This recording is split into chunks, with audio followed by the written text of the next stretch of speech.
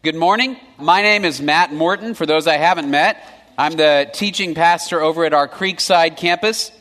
This week and next week, Brian and Blake and I are rotating throughout the campuses. So this morning you got me.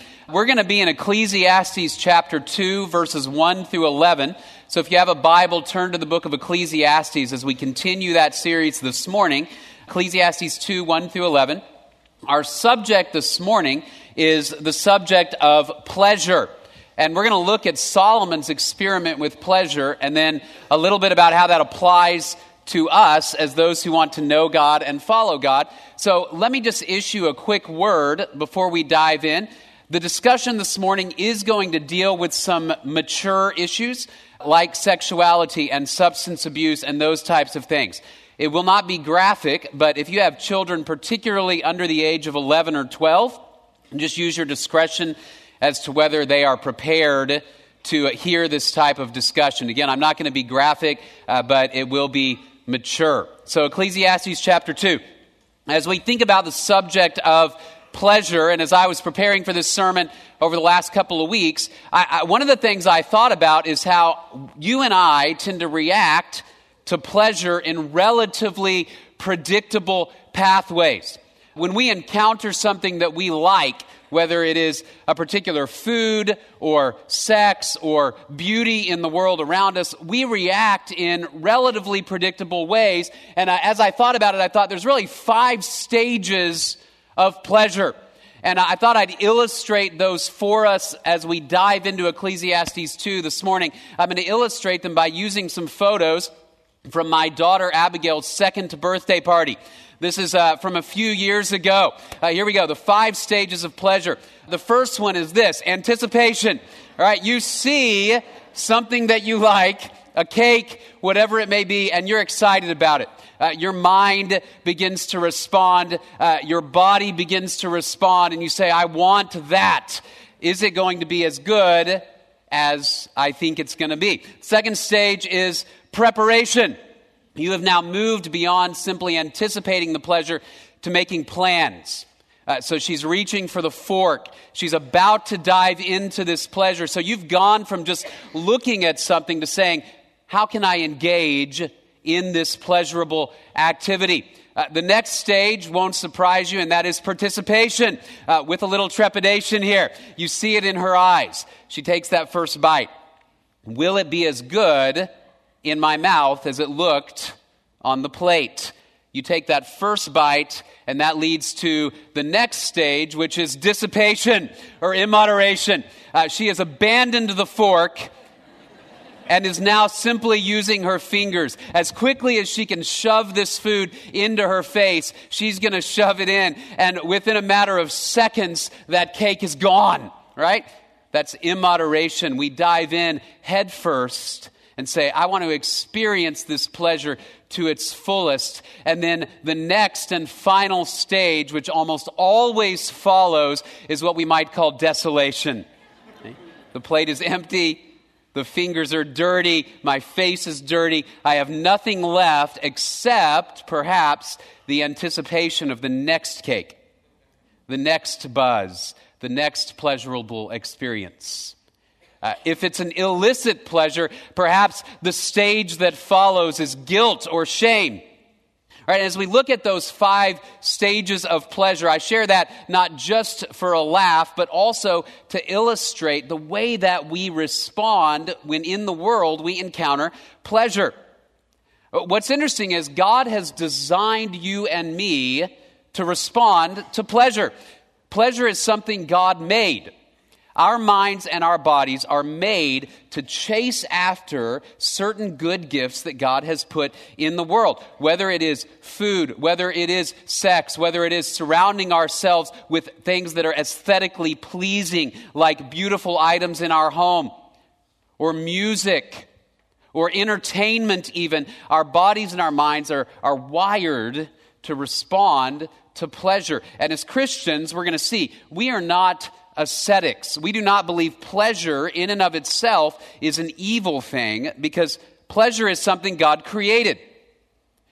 The challenge that we are going to face, and what we'll see that Solomon faced, is when we take pleasure, a good thing God has made, and we turn it into a god. Because pleasure was never designed to bear the weight of all of our hopes and dreams. It was never designed to bear the weight of our need for a life of lasting significance. It just wasn't made for that. It's a good gift God has made, but when we turn it into a deity, it will inevitably disappoint. We live in a world, and particularly in a culture, that deifies happiness and pleasure. It is probably a fundamental underlying philosophy of our culture that whatever you must do to make yourself happy is worth doing. That the highest end of our lives is to chase happiness. And in a culture that does not worship God first and foremost, one of the primary ways people seek happiness is through pleasure. It's interesting, when I was leading the college ministry at Grace, I would rarely get more pushback from a sermon as when I gave a sermon and said that the highest goal of our lives is not to chase happiness, but instead to chase our meaning, significance, and joy in God. Because undermining our culture's value that we're supposed to chase pleasure and happiness first and foremost is offensive to many in our world. And yet, as we look at Ecclesiastes chapter 2, what we're going to see is that Solomon found that chasing after pleasure as a deity and as the highest end in his life caused happiness to hover just outside of his reach. He'll call it a striving after the wind. It's vanity. As we've walked through Ecclesiastes, you might frame the overarching concept of Ecclesiastes like this: nothing on earth can satisfy our need for lasting significance. Nothing on earth can satisfy our need for lasting significance. So a couple of weeks ago, we talked about knowledge and wisdom, and Blake gave a great sermon on the idea that knowledge and wisdom, when it becomes a god, will never satisfy our need for lasting significance. I know last week he talked about money. Similarly, if we turn money into a deity, it will never satisfy our need for lasting significance. This week we're talking about pleasure. And what we're going to see is this: that pleasure is a good gift, but it's a disappointing deity. It's a good gift, but a deeply disappointing deity. And Solomon found that out firsthand. Look with me at Ecclesiastes chapter 2. We're going to read verses 1 through 11 this morning. I said to myself, "Come now, I will test you with pleasure. So enjoy yourself." And behold, it too was futility.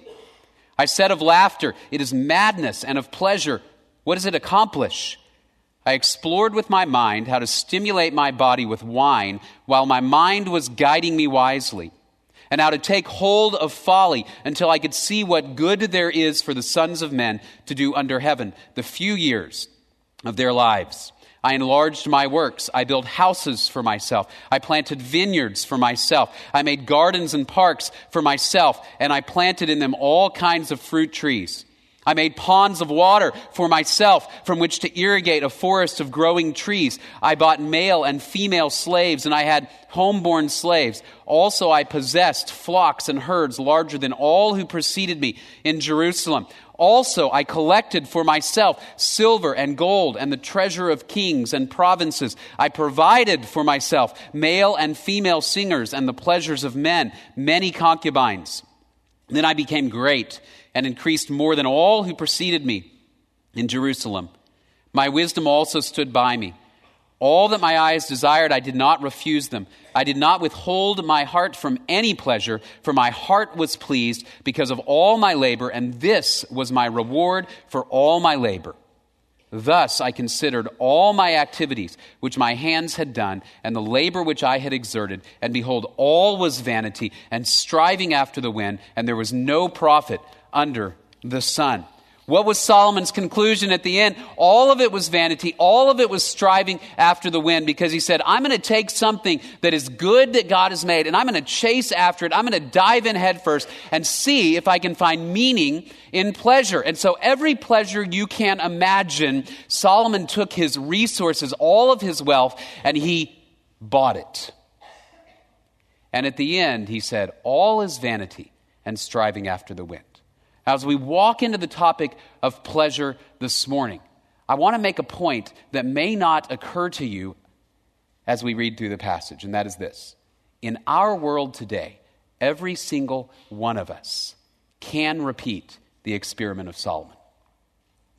We live in a world in which if you want, like Solomon, to find illicit sex, you can find it in spades, even if just on the internet. If you want to find every substance imaginable for your body, you can find it. If you want to fill your home with beautiful things in spades, you can do it even on a modest salary. If you want to numb your nights and days with entertainment, you can do it. If you want to gorge yourself on all the sweet foods you can find, you can do it.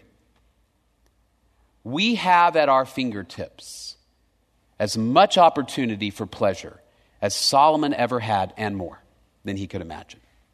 And every day, men and women in our world and in this room are repeating Solomon's experiment and finding the same thing that he found.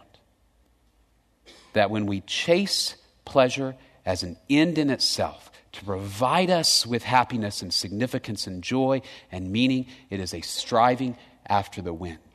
Consider your life for a moment. Is there a pleasure, overt or subtle, that has become for you a god? That began as something enjoyable and has turned into something that controls you. It may be food, it may be sexuality, it may be alcohol, it may be a substance, it may be spending money, it may be entertainment.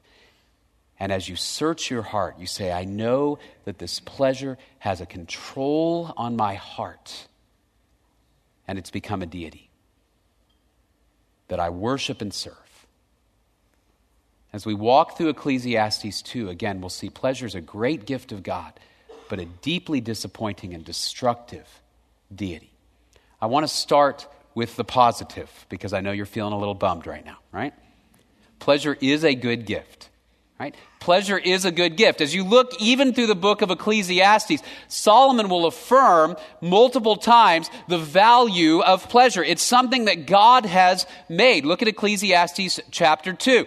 There is nothing better for a man than to eat and drink and tell himself that his labor is good. This also I have seen, that it is from the hand of God.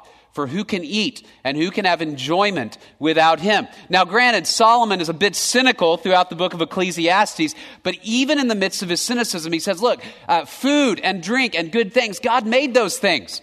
Those are things that God gave because God is a God of kindness and of love, who loves to give good things. And at its best, what pleasure does is it reminds us of the character of God.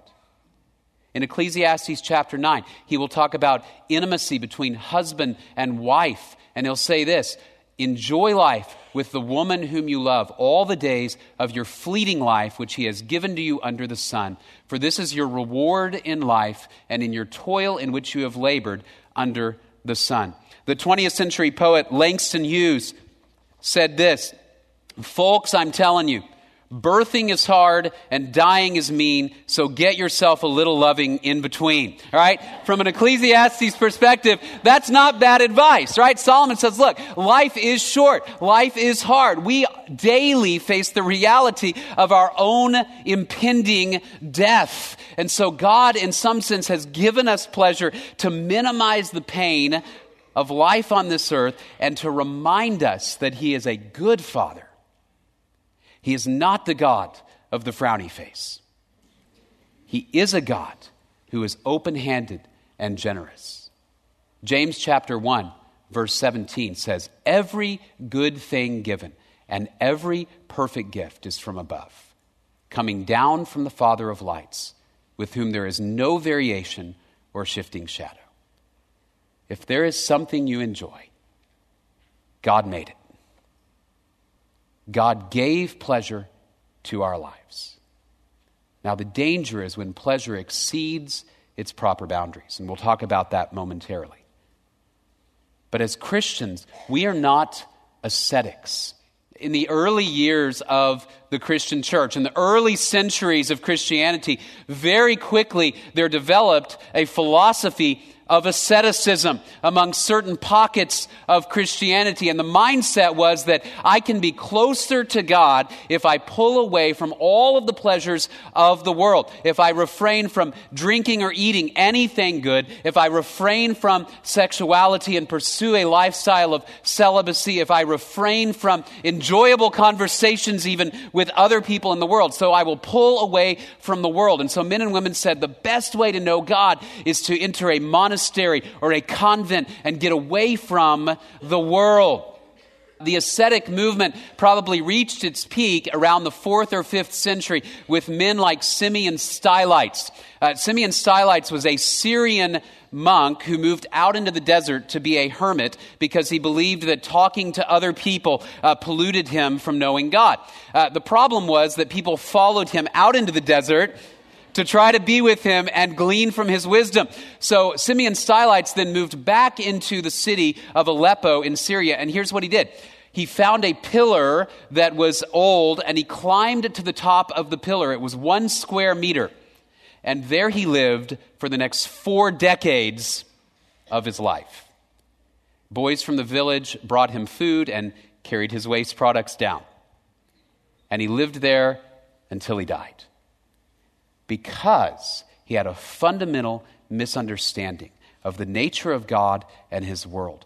He believed that sin springs from the body rather than from our corrupted and sinful and broken hearts.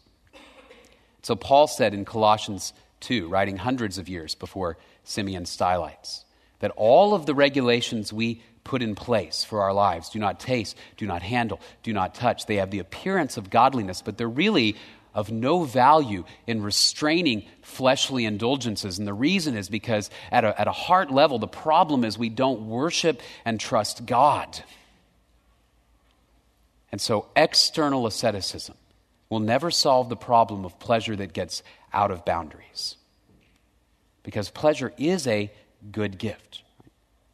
Chocolate is not evil.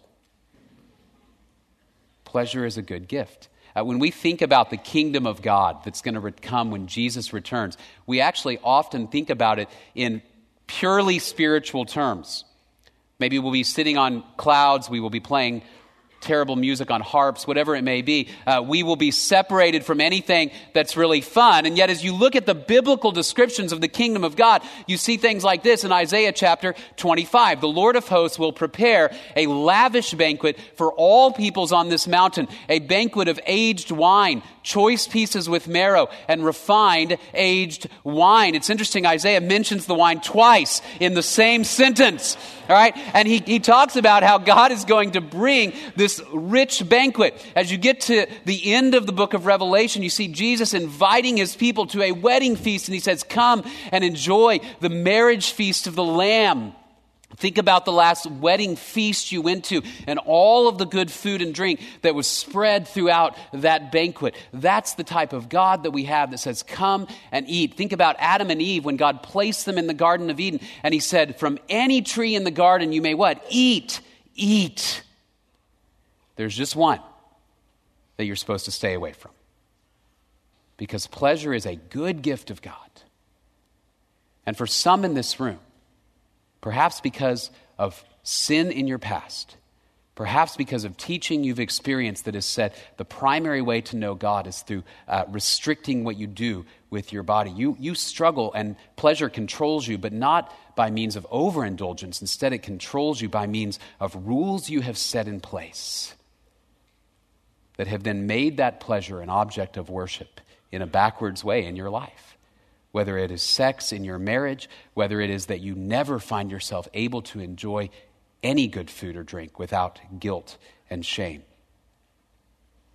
And you have created a barrier against pleasure in your life. And yet, biblically, pleasure is something when it's used appropriately, that causes us to turn to God himself and worship God for his goodness. Right? Pleasure is a good gift, and Solomon affirms that. But Solomon is also going to tell us that when we place too much weight on it for lasting significance, although it's a good gift, pleasure is a deeply disappointing deity. When I turn something God has made for my good into something I worship, it will disappoint me and it might even destroy me. And often we see men and women destroyed by their pleasures because they're unwilling to turn to God. Right? Pleasure is a good gift, but a disappointing deity. Solomon tried everything. As you walk through Ecclesiastes 2, you see he tried what we might call entertainment. He says laughter. I tried laughter, and you know what I found? It was madness. He says, I turned to surrounding myself with aesthetically beautiful things, music and gardens and parks and pools. And you know what I found? They were vanity. I turned to sex and I found that it was vanity. He says, I turned to alcohol. And he says, I tried to allow my mind to be influenced by wine while letting my mind guide me wisely with wisdom. One pastor said he got drunk and took notes to see the impact of wine on his body and his mind and say, can this provide me with meaning and lasting significance? And he found that it was a deeply disappointing deity because the more he chased after happiness through pleasure, the more happiness was right outside his grasp. And he said, it's like chasing after the wind. I just keep reaching forward to find happiness and joy and meaning, and it's just outside my grasp. I can't get a hold on. Why is pleasure a disappointing deity? Let me offer a few reasons this morning. First of all, because it is short-lived. It's short-lived. Even the greatest pleasures in your life don't last long. We saw that in those pictures at the beginning of this talk. That cake probably lasted about 20 seconds on my daughter's plate. Whether it is food, whether it is sex, whether it is something you buy, it doesn't last long. It's short-lived. I was thinking how last summer, my family and I, we had the opportunity to go to Disney World, which they say is the happiest place on earth, right? And toward the end of our trip, my daughter, my oldest daughter who was 11, said, I want to go ride the rock and roller coaster. It's supposed to be one of the faster roller coasters there, and it was going to be her first real roller coaster, and Shannon did not want to go on it at all, so I volunteered to go with Elizabeth. We were out of fast passes, and so we just had to stand in the normal line and wait our turn. Right when we got in the line, somebody came over the loudspeaker and said, ladies and gentlemen, we're going to experience longer than normal wait times today because of a group in the Fast Pass line. And we looked up and there were about 200 high school kids that showed up right then in front of us in the fast line that we had to wait for. So it was about 150 degrees in Florida in July. And we're standing in this line, and I looked at my daughter, and I said, are you sure we want to do this? And she goes, I do. I want to do it. So we stood in that line for 2 hours and waited for the rock and roller coaster, and we made it. And do you know how long that roller coaster is? I looked it up. 82 seconds. All right? 82 seconds of fun for 2 hours in the line. From an economic perspective, that is a disastrous investment. All right?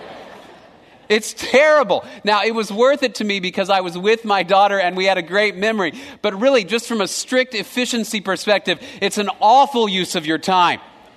And I thought about that and I thought, that's the way pleasure always is, isn't it? If we put too much weight on it. We anticipate it, we think about it, we plan for it, we arrange our lives around it, and then it comes and it goes so fast. And we go, oh, that was it. I guess I better start planning and anticipating and waiting for the next one, and the next one, and the next one. And it never satisfies because it's short-lived. In contrast, God's love lasts forever. A relationship with God through His Son never dies, never goes away, and lasts forever. God is eternal. The pleasures of this world are fleeting and temporal. And that's why Solomon will say it's vanity and striving after the wind. It just doesn't last. And yet we often place all of our hopes for significance and meaning and joy in the pleasures of this world. Think about everything that you've ever bought that you thought was going to be the best thing you've ever had, and how short-lived it was. Every moment of pleasure in our lives will eventually fade away. God's love will last forever. Pleasure is short-lived. Pleasure can destroy us. All right, we all know that on some level. I think all of us sitting in this room would say, I know that there are some pleasures that can destroy us. We've seen people destroyed through drug addictions or alcohol addictions or things that we may say, this will kill you quickly. There are other pleasures that kill you just more slowly. So we're not always as aware of them. About a week and a half ago, Burger King announced a brand new burger. This is called something like the extra long, garlicky, buttery burger. That's the real name of it. I'm not making that up. It's not even the highest calorie item on their menu, by the way. This only has about 700 plus calories. Okay, the highest calorie item is like a triple Whopper with 1,200 calories. Now you look at that and you know if you eat that every day, it will kill you, right? You know that. It's going to clog your arteries. It's going to give you a heart attack if you eat that all the time. And so some of you are looking at it and you go, that is disgusting. Others of you are looking at it and you're nudging your spouse right now and you're saying, we're going there after church, right? You know it's going to kill you, but you still want it so badly, right? Because it kills you pretty slowly. But pleasure outside of its proper boundaries will destroy us. And yet we chase after it because at some deep level, we believe that it can be a worthy God. I will never forget when I was a college student. I was in a Bible study with a group of young men, other college students.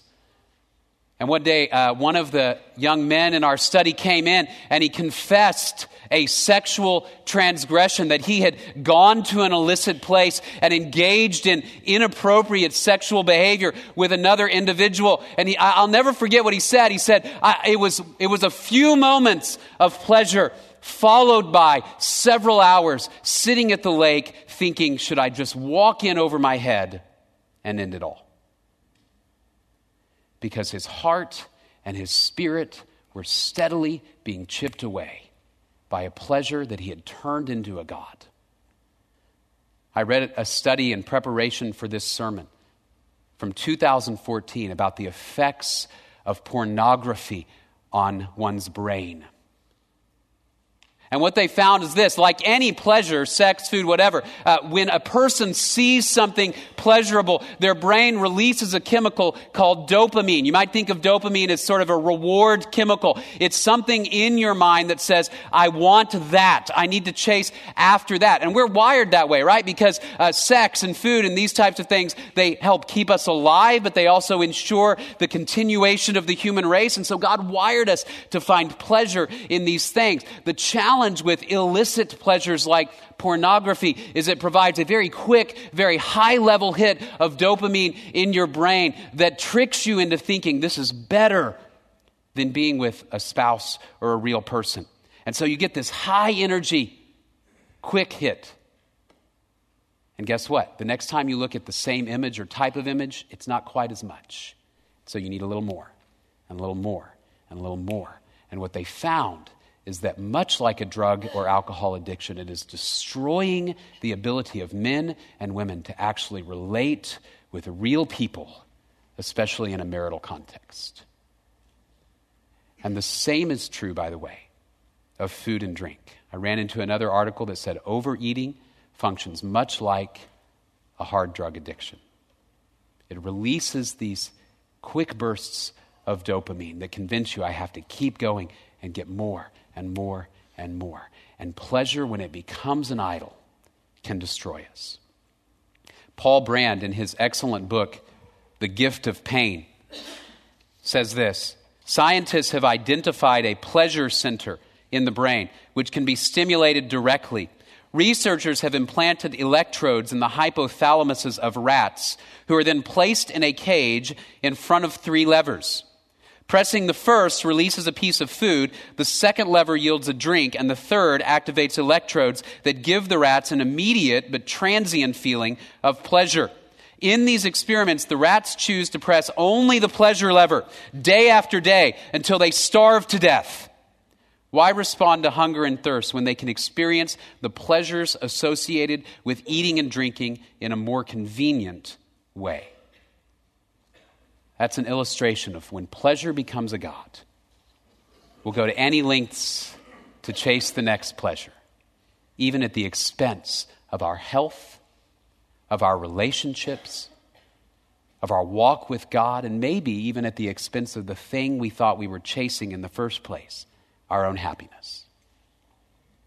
So Solomon says this in Ecclesiastes chapter 6, all a man's labor is for his mouth, and yet the appetite is not satisfied. Chasing pleasure has the effect that the more you chase it, the less satisfied you are. Because we are meant to know God first and foremost and find happiness as a byproduct of knowing Him and worshiping Him for the things He has made, so that no pleasure becomes an idol in our lives. So pleasure is short-lived. It can destroy us, and it can blind us. It can blind us to the eternal realities of our lives. It can blind us to the fact that all around us day after day, men and women are dying without the knowledge of Jesus Christ. It can blind us to who God is and what He wants from us, because all we care about is that pleasure. Ecclesiastes chapter 5, Solomon says, for a man will not often consider the years of his life, because God keeps him occupied with the gladness of his heart, right? In a good sense, as we mentioned earlier, pleasure can minimize the pain of a hard life on earth. But if we're not careful and it gets out of bounds, we can simply forget everything that matters.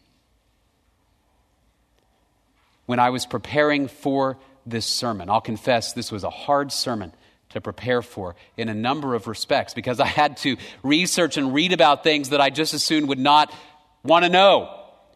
And it was difficult, and yet there is a pleasure in giving a good sermon and walking away and saying, I had the privilege of presenting the Word of God, and I think I did it well. There's a pleasure in that. But you know what? It's a long-term pleasure. It's a pleasure that comes after a great deal of work and discipline and effort. And so the temptation for me was to find something pleasurable that would happen quicker. And for me, as I was preparing this, that was Facebook. Because I can go on there and I can get likes real quick. And there's this tiny little rush of fun that comes when you see that little red like, right? What does it say? Or an email that goes, boom, and you go, I'm doing something, right? I'm productive. When in reality, I'm called to a long-term task that's difficult, but results in a longer lasting and deeper happiness and pleasure than anything short-lived. Right? Real relationships in marriage take work. To know and love a spouse for a lifetime is difficult. If you find it easy, don't tell the rest of us, right? Being in shape is difficult. It takes work and discipline, and yet there is a long-term pleasure in knowing that your body is healthy. Knowing God is at times difficult. To pursue the Word of God, to worship Him alone, to set aside the pleasures of this life at times. Not because God wants us to be ascetic, but because He first and foremost wants us to know Him. And there is a pleasure infinitely greater in knowing the God who made us. And so the only solution to turning pleasure into our God, the only solution, is to know God and to follow God and to make him the source of our worship, to make him the source of everything good in our lives, and acknowledge that on a daily basis. So pleasure is a good gift, but a very disappointing deity. Here's the question. Have you and I turned some pleasure in our lives into a god? Be honest. In your mind and heart right now, is there some pleasure that you say, I know that if I didn't have this, I would be unhappy? If I didn't have this, I'm not sure what the meaning or significance of my life would be. Is there some pleasure that you say, you know what, I have to acknowledge that it now controls me. I serve this pleasure instead of it being a tool to draw me to God. Have you turned pleasure into a god and placed so much weight on it that it's become your idol? Well, what do we do? Because the reality is for all of us in this room, that is going to be the case to differing degrees at different moments in our lives. Right? So what do we do? 3 closing thoughts. Right? First of all, seek pleasure in God first. In John 15, 9-11, Jesus encouraged his disciples to abide in his love. And you abide in his love by obeying his commands. And he says, I'm telling you this so that my joy may be in you and your joy may be full. You see what Jesus is saying? That true joy, true pleasure comes from connecting ourselves to God through Jesus Christ. And so we seek pleasure first and foremost in knowing God. If you're here this morning and you don't yet have a relationship with God through Jesus Christ, you may be chasing meaning through any variety of things in your life, through any number of pleasures. And what the scripture would say to you is that life really begins at the moment that you recognize Jesus died and rose again, first of all, to forgive you of all of your sin, all of those areas in which we have turned anything but him into a god, in which we've chased sinful pleasure, no matter what you've done. There's forgiveness in Jesus Christ. And when we recognize that and believe that, the Spirit of God enters our hearts and allows us to know him and pursue him and find the pleasure that comes from God alone. If you know Jesus Christ, do you day in and day out submit your mind and your body and your search for pleasure to him? To pursue the long-term pleasure of trusting God rather than the short-term pleasures that often destroy us.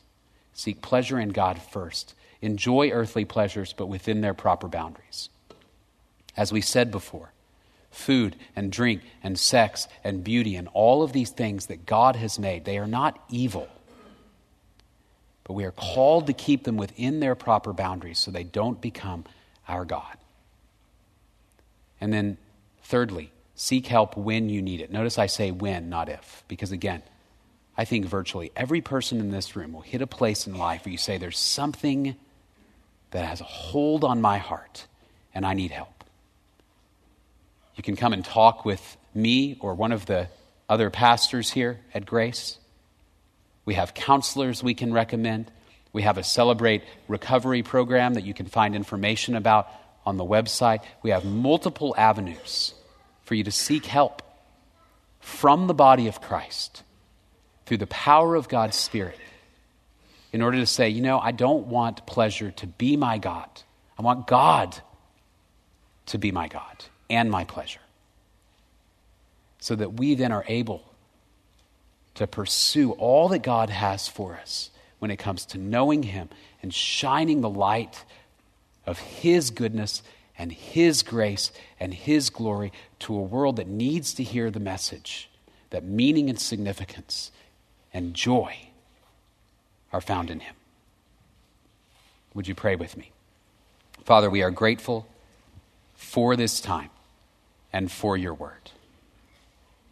I pray that we would not feel the need to repeat the disastrous experiment of Solomon, but that we would believe your words, because we recognize there are times where experience is not actually the best teacher but your word is. I pray for all of us in here this morning who struggle to submit the pleasures of our lives to you, that you would give us strength through your Spirit. Remind us of the forgiveness and the power offered through your Son, Jesus. It is in his name we pray, through your Spirit's power, in submission to you, Father. Amen. God bless you. Have a wonderful week.